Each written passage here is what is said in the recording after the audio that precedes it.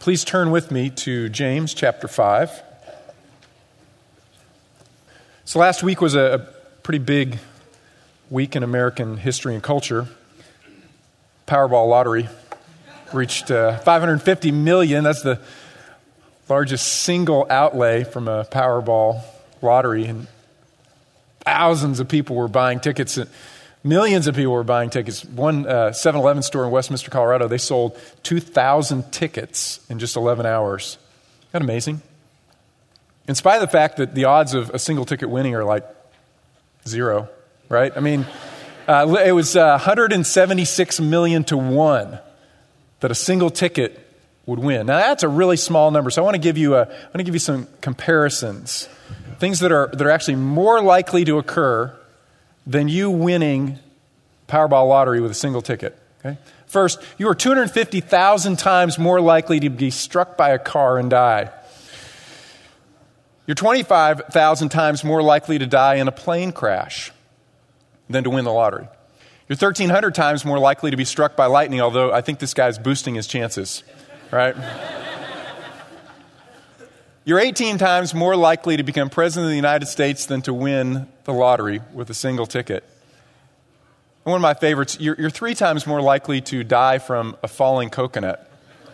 Unless, of course, you plant coconut trees all around your house, right? And so that's what I always tell my wife. I say, we can't win if we don't play, right? Let's plant some coconut trees. And so next time it hits 550 million, I'm playing. Because even though the percentage is statistically zero, it's not absolute zero, right? I could win. You could win. It's possible. Why is it that millions of people win? Millions don't win. Millions play, right? Hardly anybody wins. Why do they play even though it's so unlikely that they're going to win? In fact, apparently most lotteries are mostly a tax on the poor. People who really cannot afford to play are the ones who buy most of the tickets. Why do they do that? Because life is hard. And the lottery holds out this exceptionally slim hope that can all be fixed, just like that. Life is hard. It says in the book of Job, "For man is born for trouble as sparks fly upward." James is writing to a troubled audience. One of their primary troubles is poverty. And I expect if there had been a lottery in Rome, that James' audience probably would have bought in. Because they're poor and they're struggling and they are oppressed. The rich are taking from them. If you read in James chapter 2, verse 6, it says, "Is it not the rich who oppress you and personally drag you into court? Do they not blaspheme the fair name by which you have been called?" Beginning of chapter 5, James actually turns away from his audience and he addresses the rich who are oppressing his people. These people work in their fields and then they don't get paid. And they're struggling. Because it's a fallen world. It's filled with evil and mean people who do evil and mean things to one another. It's a broken world. If it's not people that are doing evil things to us, it's this world system it's broken. It doesn't work. There's hurricanes and droughts and famines and tornadoes. Things break, even things that are good, they wear down, they break. This last night I was working trying to finish up my slides and our internet went down. Man, I love the internet when it works. I just hate it when it doesn't work. So I spent an hour and a half last night. I'm trying to reboot and I'm fixing and I'm unplugging. I'm trying different configurations. An hour and a half I'm working. Then get this, at the end of an hour and a half, I prayed. I did. I prayed for the internet. I prayed. So, okay, God, I tried everything. Just make it work. I plugged it back in and it worked. I know. I thought, it's so spiritual. But really, it did. It worked. It was just stunning. Even the best systems, they're going to wear out. Everything wears down and breaks. The biblical word for that is corruption. We call it decay. As I've told you students before, you're at the peak physically, right? And you know what that means if you're at the peak. The next step is down, right? It's all down. From here, you go down. body wears out, it grows old, it decays, and eventually it dies. Every single one of us face exactly the same fate. Life is hard. How do you respond to trials and tribulations and suffering? How do you respond? Well, as we've been reading the book of James, we have been seeing, James has chronicled for us several natural responses to suffering. There are natural human responses. And he's been rebuking these, obviously. First is that we're often tempted to complain. When we're suffering, we complain. And James says, hey, listen, don't speak, and don't be angry. The anger of man in the midst of your suffering does not accomplish the righteousness of God. Classic illustration of this biblically is Israel in the wilderness. They're suffering, they're hungry, they're thirsty. And so they complain and they moan and they whine and they're bitter. It's the easiest thing for us to do as humans when we're suffering. Complain. Or we fight. We don't have what we want, so we go and get what we want. We take what we want. James' audience apparently was at least tempted toward physical violence. And at the very least, they were thrashing one another with their words, with their speech. It was hateful and it was hurting. They're fighting. Or we're tempted to escape. We're tempted to become friends with the world. Sometimes we escape not even into things that are evil or immoral, but it's just away from God. We're suffering and we just want distance. So maybe we escape into something that's immoral, or maybe we escape into something that's just a hobby that numbs and dulls our love and our need for God. It's very common to escape. Or we hoard, we get a little bit and we keep it for ourselves. And so if there's a brother or sister in need, we say, be warm, be filled and go. But don't take from our lack and give to them. And we begin to live in this overwhelming sense of scarcity and need rather than abundance of Jesus Christ. We enter into our relationships for what we can take rather than what we can give. Or we blame. We blame God. James said, let no one say when he's tested, I'm being tempted by God. God's at fault here. We turn and we blame God, or we blame one another. Read with me chapter 5, verse 9. James says, do not complain, brethren, against one another. Do not whine and moan and complain against one another. When you're suffering, what happens? A lot of times your relationships, you turn against one another. Dads, when we have a hard day at work, we come home from work, and what do? Find the dog and kick the dog, right? Kick the dog. The dog's like, hey, what did I do? You know?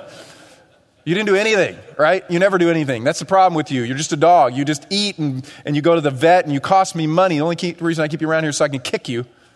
So take it, right? Unfortunately, we don't just kick dogs. We kick one another. And we beat up one another. There's conflict and chaos and disorder, James says, in every evil thing. Why? In the midst of the suffering, we don't know how to respond. How do you respond? What's your default? Where do you go? Okay, knowing yourself is really important so that you can know how to respond differently. When we're in the midst of suffering and trials and tribulations of all sorts, as James says, how would God have us respond? I want you to read from the beginning in chapter 5 and verse 7. James says, therefore be patient, brethren, until the coming of the Lord. The farmer waits for the precious produce of the soil, being patient about it until it gets the early and the late rains. You too be patient, strengthen your hearts, for the coming of the Lord is near. Do not complain, brethren, against one another, so that you yourselves may not be judged. Behold, the judge is standing right at the door. As an example, brethren, of suffering with patience, take the prophets who spoke in the name of the Lord. We count those blessed who endured. You have heard of the endurance of Job and have seen the outcome of the Lord's dealings, that the Lord is full of compassion and he is merciful. James says the way that God wants us to respond is with patient endurance. What is patience? It's really an interesting word, actually, in the Greek text. It's another one of those compound words. it means to be, literally, it's great or long of anger or passion, but it doesn't mean to be long in expressing that, but rather to be long in restraining. So prolonged restraint of passion or anger is patience, or in other words, to bear up under provocation without complaint. Okay, to bear up under without complaint. Now, interestingly, outside of the Bible, in other Greek literature, this word hardly ever shows up because this is not a Greek or a Roman virtue. It's not a virtue to the Greeks and the Romans, but you see it throughout the Bible. First, in terms of the character of God, it's one of the fundamental character qualities of God's personality. God is patient. God is slow to anger. God is long-suffering. God bears up under horrible circumstances that he sees on the earth. Why? Because he is looking for and longing for and anticipating something much better. God puts up with us. And those who reflect the character of God also have patience. A related term that we've looked at here in James is endurance. And James actually will talk about endurance in chapter 5, verse 11. Remember, it literally means to remain under. Okay, to remain under. The trial or tribulation is sometimes pictured as a pressure coming down. And rather than escaping or complaining, we stay under.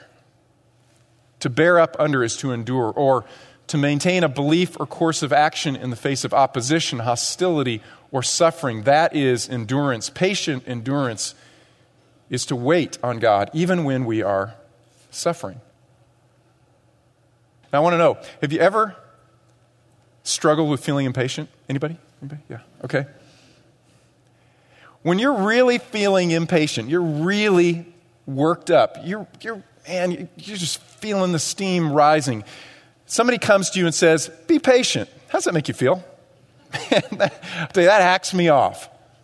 That makes me more impatient, and it makes me then mad at that person. But here's James. He just says bold, flat out. He says, be patient.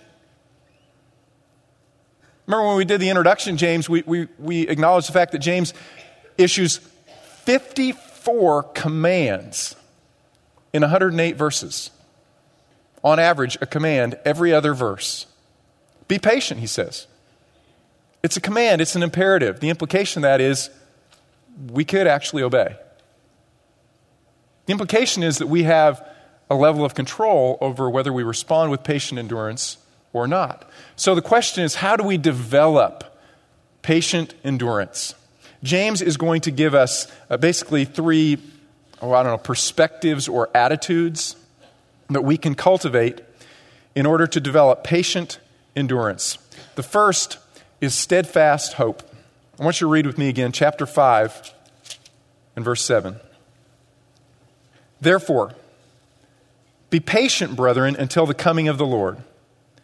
The farmer waits for the precious produce of the soil, being patient about it until it gets the early and the late rains. You, too, be patient.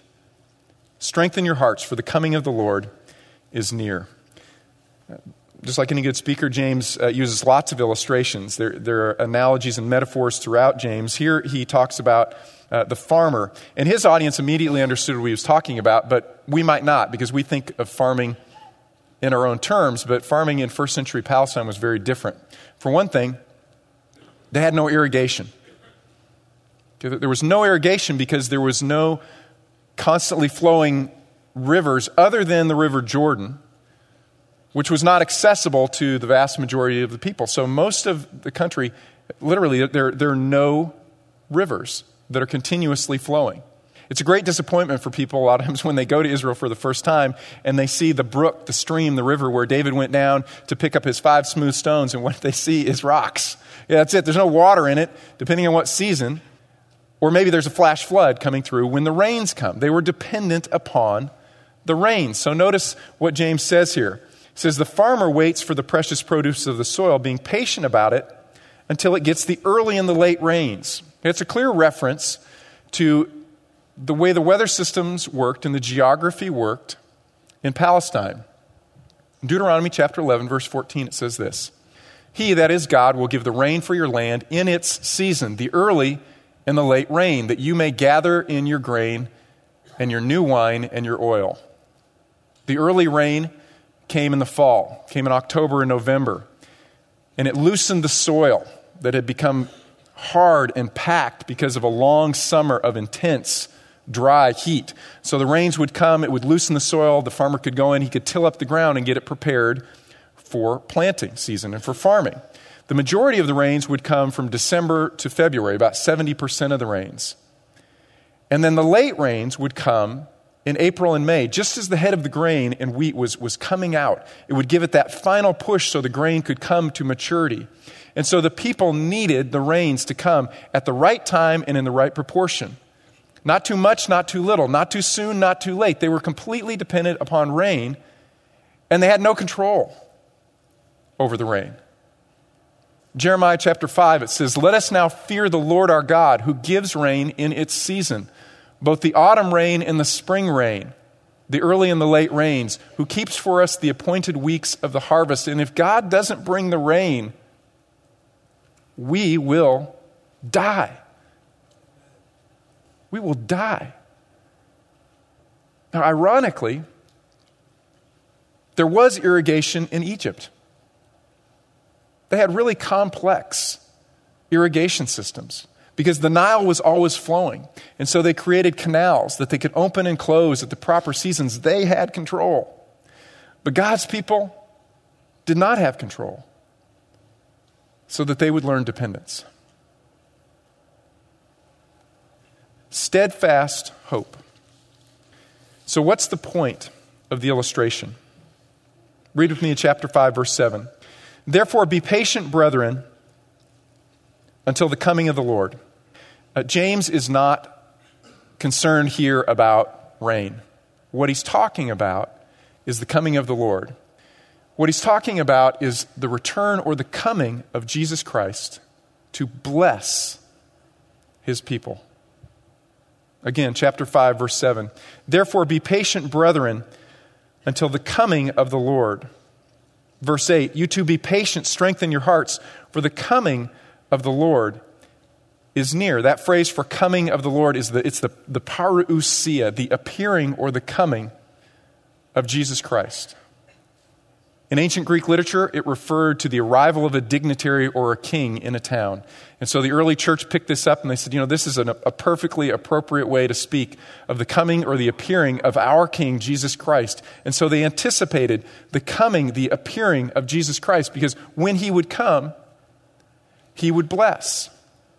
So we see in the prophet Ezekiel, when speaking of the coming of Messiah, "I will cause showers to come down in their season. They will be showers of blessing. Also the tree of the field will yield its fruit, and the earth will yield its increase, and they will be secure in their land." And Ezekiel is not simply talking again about physical rain, but of showers of blessing associated with the coming of God's Messiah. When he comes, he will set all things right. And your poverty will be removed. And your struggle and your sickness and your hardship, it will be removed. But not until he comes.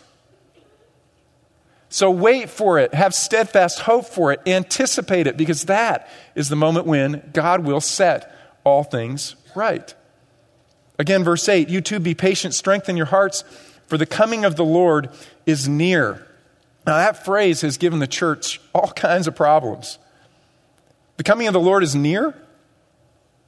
Well, Jesus said it. He said the kingdom of God is near. Paul said it. Peter said it. James said it. They all said it. Christ is near. Christ is near. Christ is near. For 2,000 years, the church has been saying, well, how about now? Right? Maranatha, come, Lord Jesus. 2,000 years doesn't seem like near, does it? But what the authors meant was not immediate, but imminent. Not immediate, but imminent. That's what it means that the coming of the Lord, the return of Jesus, is near. It's like history is walking along a cliff. And the next chapter can begin at any moment. History can step off and the next chapter can begin. It's moving right along the edge. It is near. It is imminent. There is nothing that has to occur in the history of God's kingdom program before the return of Christ. And the return of Christ will occur in 2 stages, we're told. The first is the rapture of the church, the catching up of the church. It's talked about in 1 Thessalonians chapter 4, where Christ will descend. He will not come all the way to the earth, but he will come for his people. And he will catch them up, and they will meet him in the clouds in the air. And thus, we were told by Paul, we will always then be together with the Lord. And in the presence of the Lord, there is fullness of joy. There's no sorrow, there is no suffering, there is no pain, there's no more decay. There aren't hurricanes and famines and droughts any longer in the presence of the Lord. It is impossible not to be blessed when you are in the presence of the Lord. And so James says, church, wait for that. That's your hope. Okay, that is your hope. Not a simple change in your circumstances. Because your circumstances could get better and then they could get worse again immediately. You know, I thought about the lottery as an illustration because it was all over the news. $550 million. So I read all kinds of articles about the lottery. And what's fascinating to me is every time the lottery gets big, somebody publishes an article about the fact that money can't make you happy. Right? And you get story after story after story of lottery winners whose lives just tank after they win.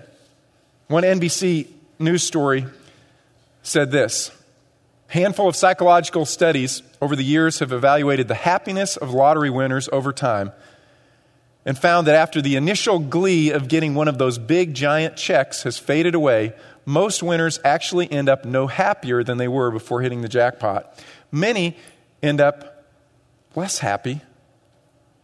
One study indicated that lottery winners had a much more difficult time afterwards enjoying the simple pleasures of life. A walk outside, a cup of coffee with a friend, a compliment. Because of the anxiety that came with all the money. I read a story about a guy named Jack Whitaker. He won $314 million, Powerball jackpot in 2002. Article said this about him: life since then has been a long list of arrests, lawsuits, broken relationships, and even death. In 2007, his then wife, Jewel, admitted, "I wish I had torn up the ticket." There is no simple change in your circumstances that can give you all that you want and need. Because life is broken. It's a fallen world. And it won't be set right until Jesus comes for you. And many Christians waste life because all that they're living for is a change in circumstances. Many Christians waste life because they're not enjoying the moment. They're not enjoying what God has given right now, the blessings that he's given right now with a thankful and a grateful heart. They're not living in light of the return of Christ, which enables us to put up with so much junk right now. If you're single, you're longing to get married. And you say to yourself, if only I can get married, then all life will be great. It's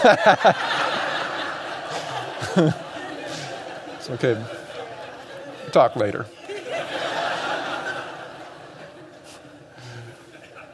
Then you get married and you say, if only I can have kids, then life will be great.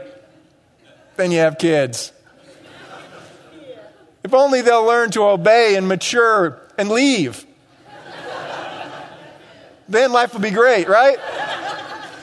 And then they leave and mom says, if only they come back or at least call. If only I could save enough for retirement. And then you save enough for retirement. You say, if only I could enjoy retirement. But I heard every morning that I get out of bed, I can't even enjoy all the money that I earned and I saved. And my kids won't call and they don't show me the grandkids.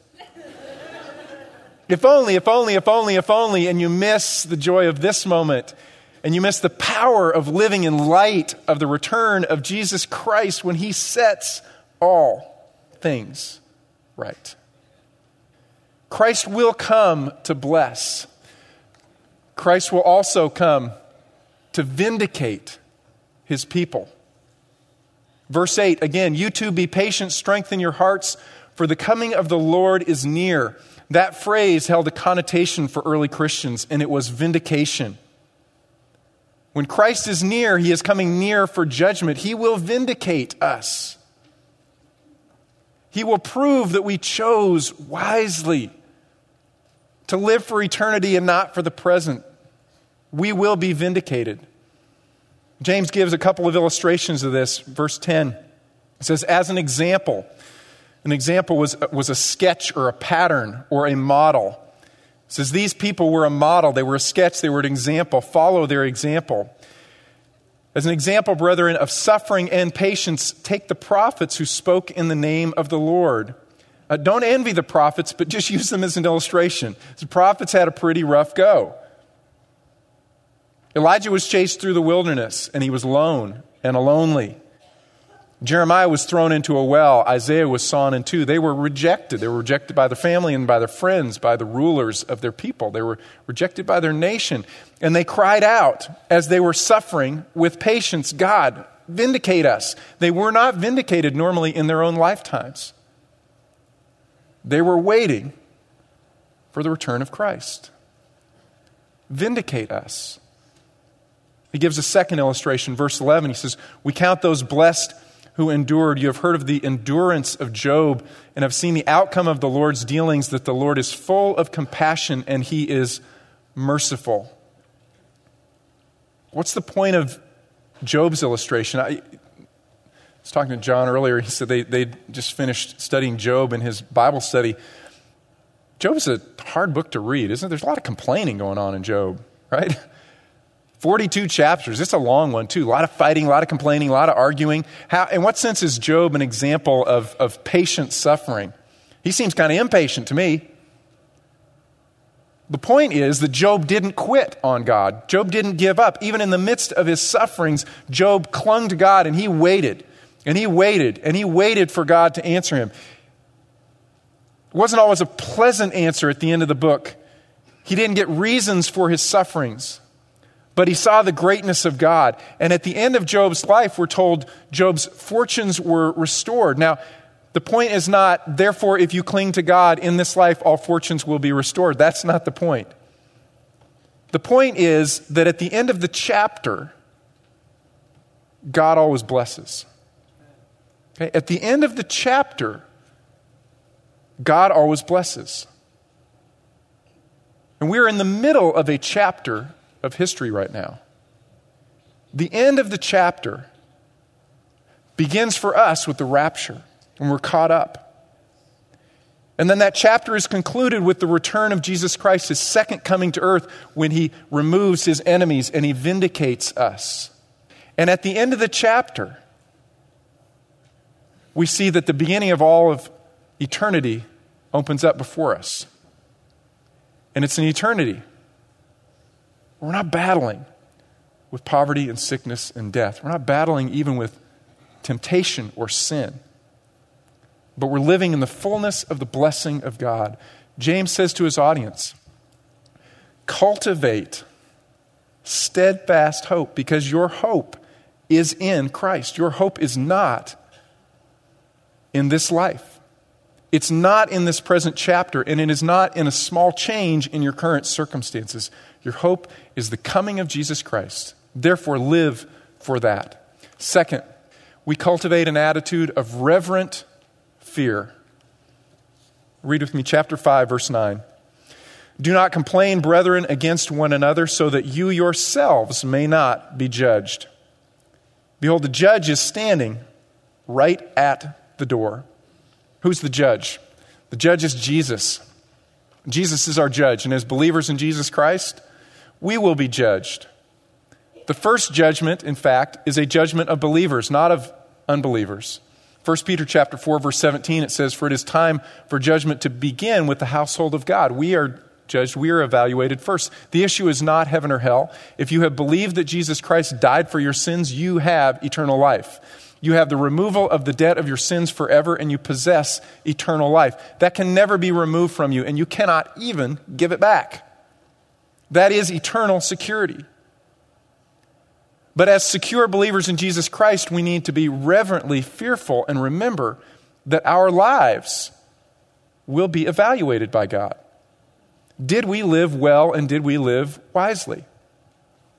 2 Corinthians chapter 5, it says we must all appear before the judgment seat of Christ, that is, Christians. so that each one may be recompensed for his deeds in the body according to what he has done, whether good or bad. Paul says, therefore, knowing the fear of the Lord, we persuade men. Paul says, wow, that makes me pause for a moment. I know that I'm eternally secure and loved by my Father, but I also know that the Son is going to look at my life. And one of his standards will be, how'd you suffer? How did you respond when you were suffering? When you were suffering trials and tribulations and temptations of all sorts, how did you respond? Did you get angry at God and curse God? Did you complain to one another? Did you go out and just take what you wanted? Did you escape? If you think that this is all that there is to life, you know what? That is how you will respond. If you are living in light of the return of Jesus Christ, you can put up with a lot. How'd you respond when you were suffering? How did you treat others? When you lacked, did you continue to give? We must all stand before the judgment seat of Christ so that each one can be evaluated according to the way we've lived, the choices we've made. James has given us 54 commands, plenty to do, so to speak. But specifically, how did you respond in the midst of suffering? James says, know the fear of the Lord. Remember, it matters, Christians, how you live. Third, diligent labor. Take you back to the farmer illustration. So let's read it again. Verse 7. Therefore be patient, brethren, until the coming of the Lord. The farmer waits for the precious produce of the soil, being patient about it until it gets the early and the late rains. The farmer waits. Does that mean the farmer does nothing? No. In fact, waiting in the Bible is always a very active exercise. It's the reason that James uses farmer as the analogy. To be a farmer is one of the most difficult vocations on the earth. You work and you work and you work, but you don't ultimately control all of the outcomes. And the farmer works and he works, he labors, he tills the ground, he plants the seed. And then he prays and he prays and he prays. And he pulls weeds and he prays. And he prays for rain. He prays for the right amount of rain in the right season. Not too much, not too little, not too soon, not too late, because he is dependent upon God. But he is active in his waiting, and he's praying, and he's longing. God bless. He's waiting for that precious produce of the soil until it gets what only God can provide. He is laboring as he is waiting. What is he doing? Well, he said 54 commands, but specifically he says, you too be patient. Strengthen your hearts. Strengthen your hearts. That means to cause to be inwardly firm, secure, committed, unwavering. And it's a plural command. Okay? Strengthen your heart, remembering the coming of the Lord. Strengthen your heart knowing that God will set all things right. Strengthen your heart knowing that the end of the chapter is blessing. But then strengthen your hearts. Okay? Strengthen your hearts. Don't turn inwardly and fight and complain against one another, but encourage one another. And all the more as you see the day drawing near, the writer of the Hebrew tells us. Encourage one another. All the more as you see that day drawing near. We are walking along that precipice of human history. And at any moment, Jesus Christ could come and he could grab us. Let's encourage one another. Let's remind one another Jesus Christ will return. He will. And when he returns, he will bless. And let's wait for that. And as we're waiting and as we're suffering together, let's give. Whatever we have, let's not hoard. Let's share so that we can encourage one another, so that we're all prepared for that moment of evaluation because we have prepared one another. That's why James gives us a plural command here. You know, we cannot learn patient endurance simply on our own. We need the encouragement of one another. So let me give you just a few things to think about. 3 thoughts as we close. First, recognize that suffering is normal. That's not pessimistic. That's not cynical. That is reality. Man is prone for hardship as the sparks fly upward, it says in Job. It's true. If you become a believer in Jesus Christ, all problems don't immediately disappear and you'll never be sick and you'll never die. That's not how it works. We live in the same broken, fallen world. In this chapter, God doesn't rescue us from every struggle. It just doesn't happen.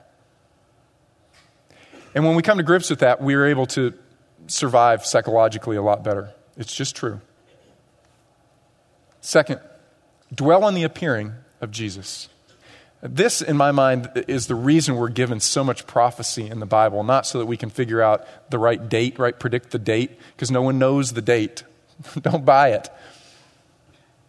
But we are given so much information about the future so that we'll live for it. So we see this coming age is so far superior to what we're experiencing now. Let's live for that. Let's live for that. That's why we study and meditate on prophetic literature. We want to know what's it going to be like in the next chapter of our lives. Then third, give thanks for what you have now.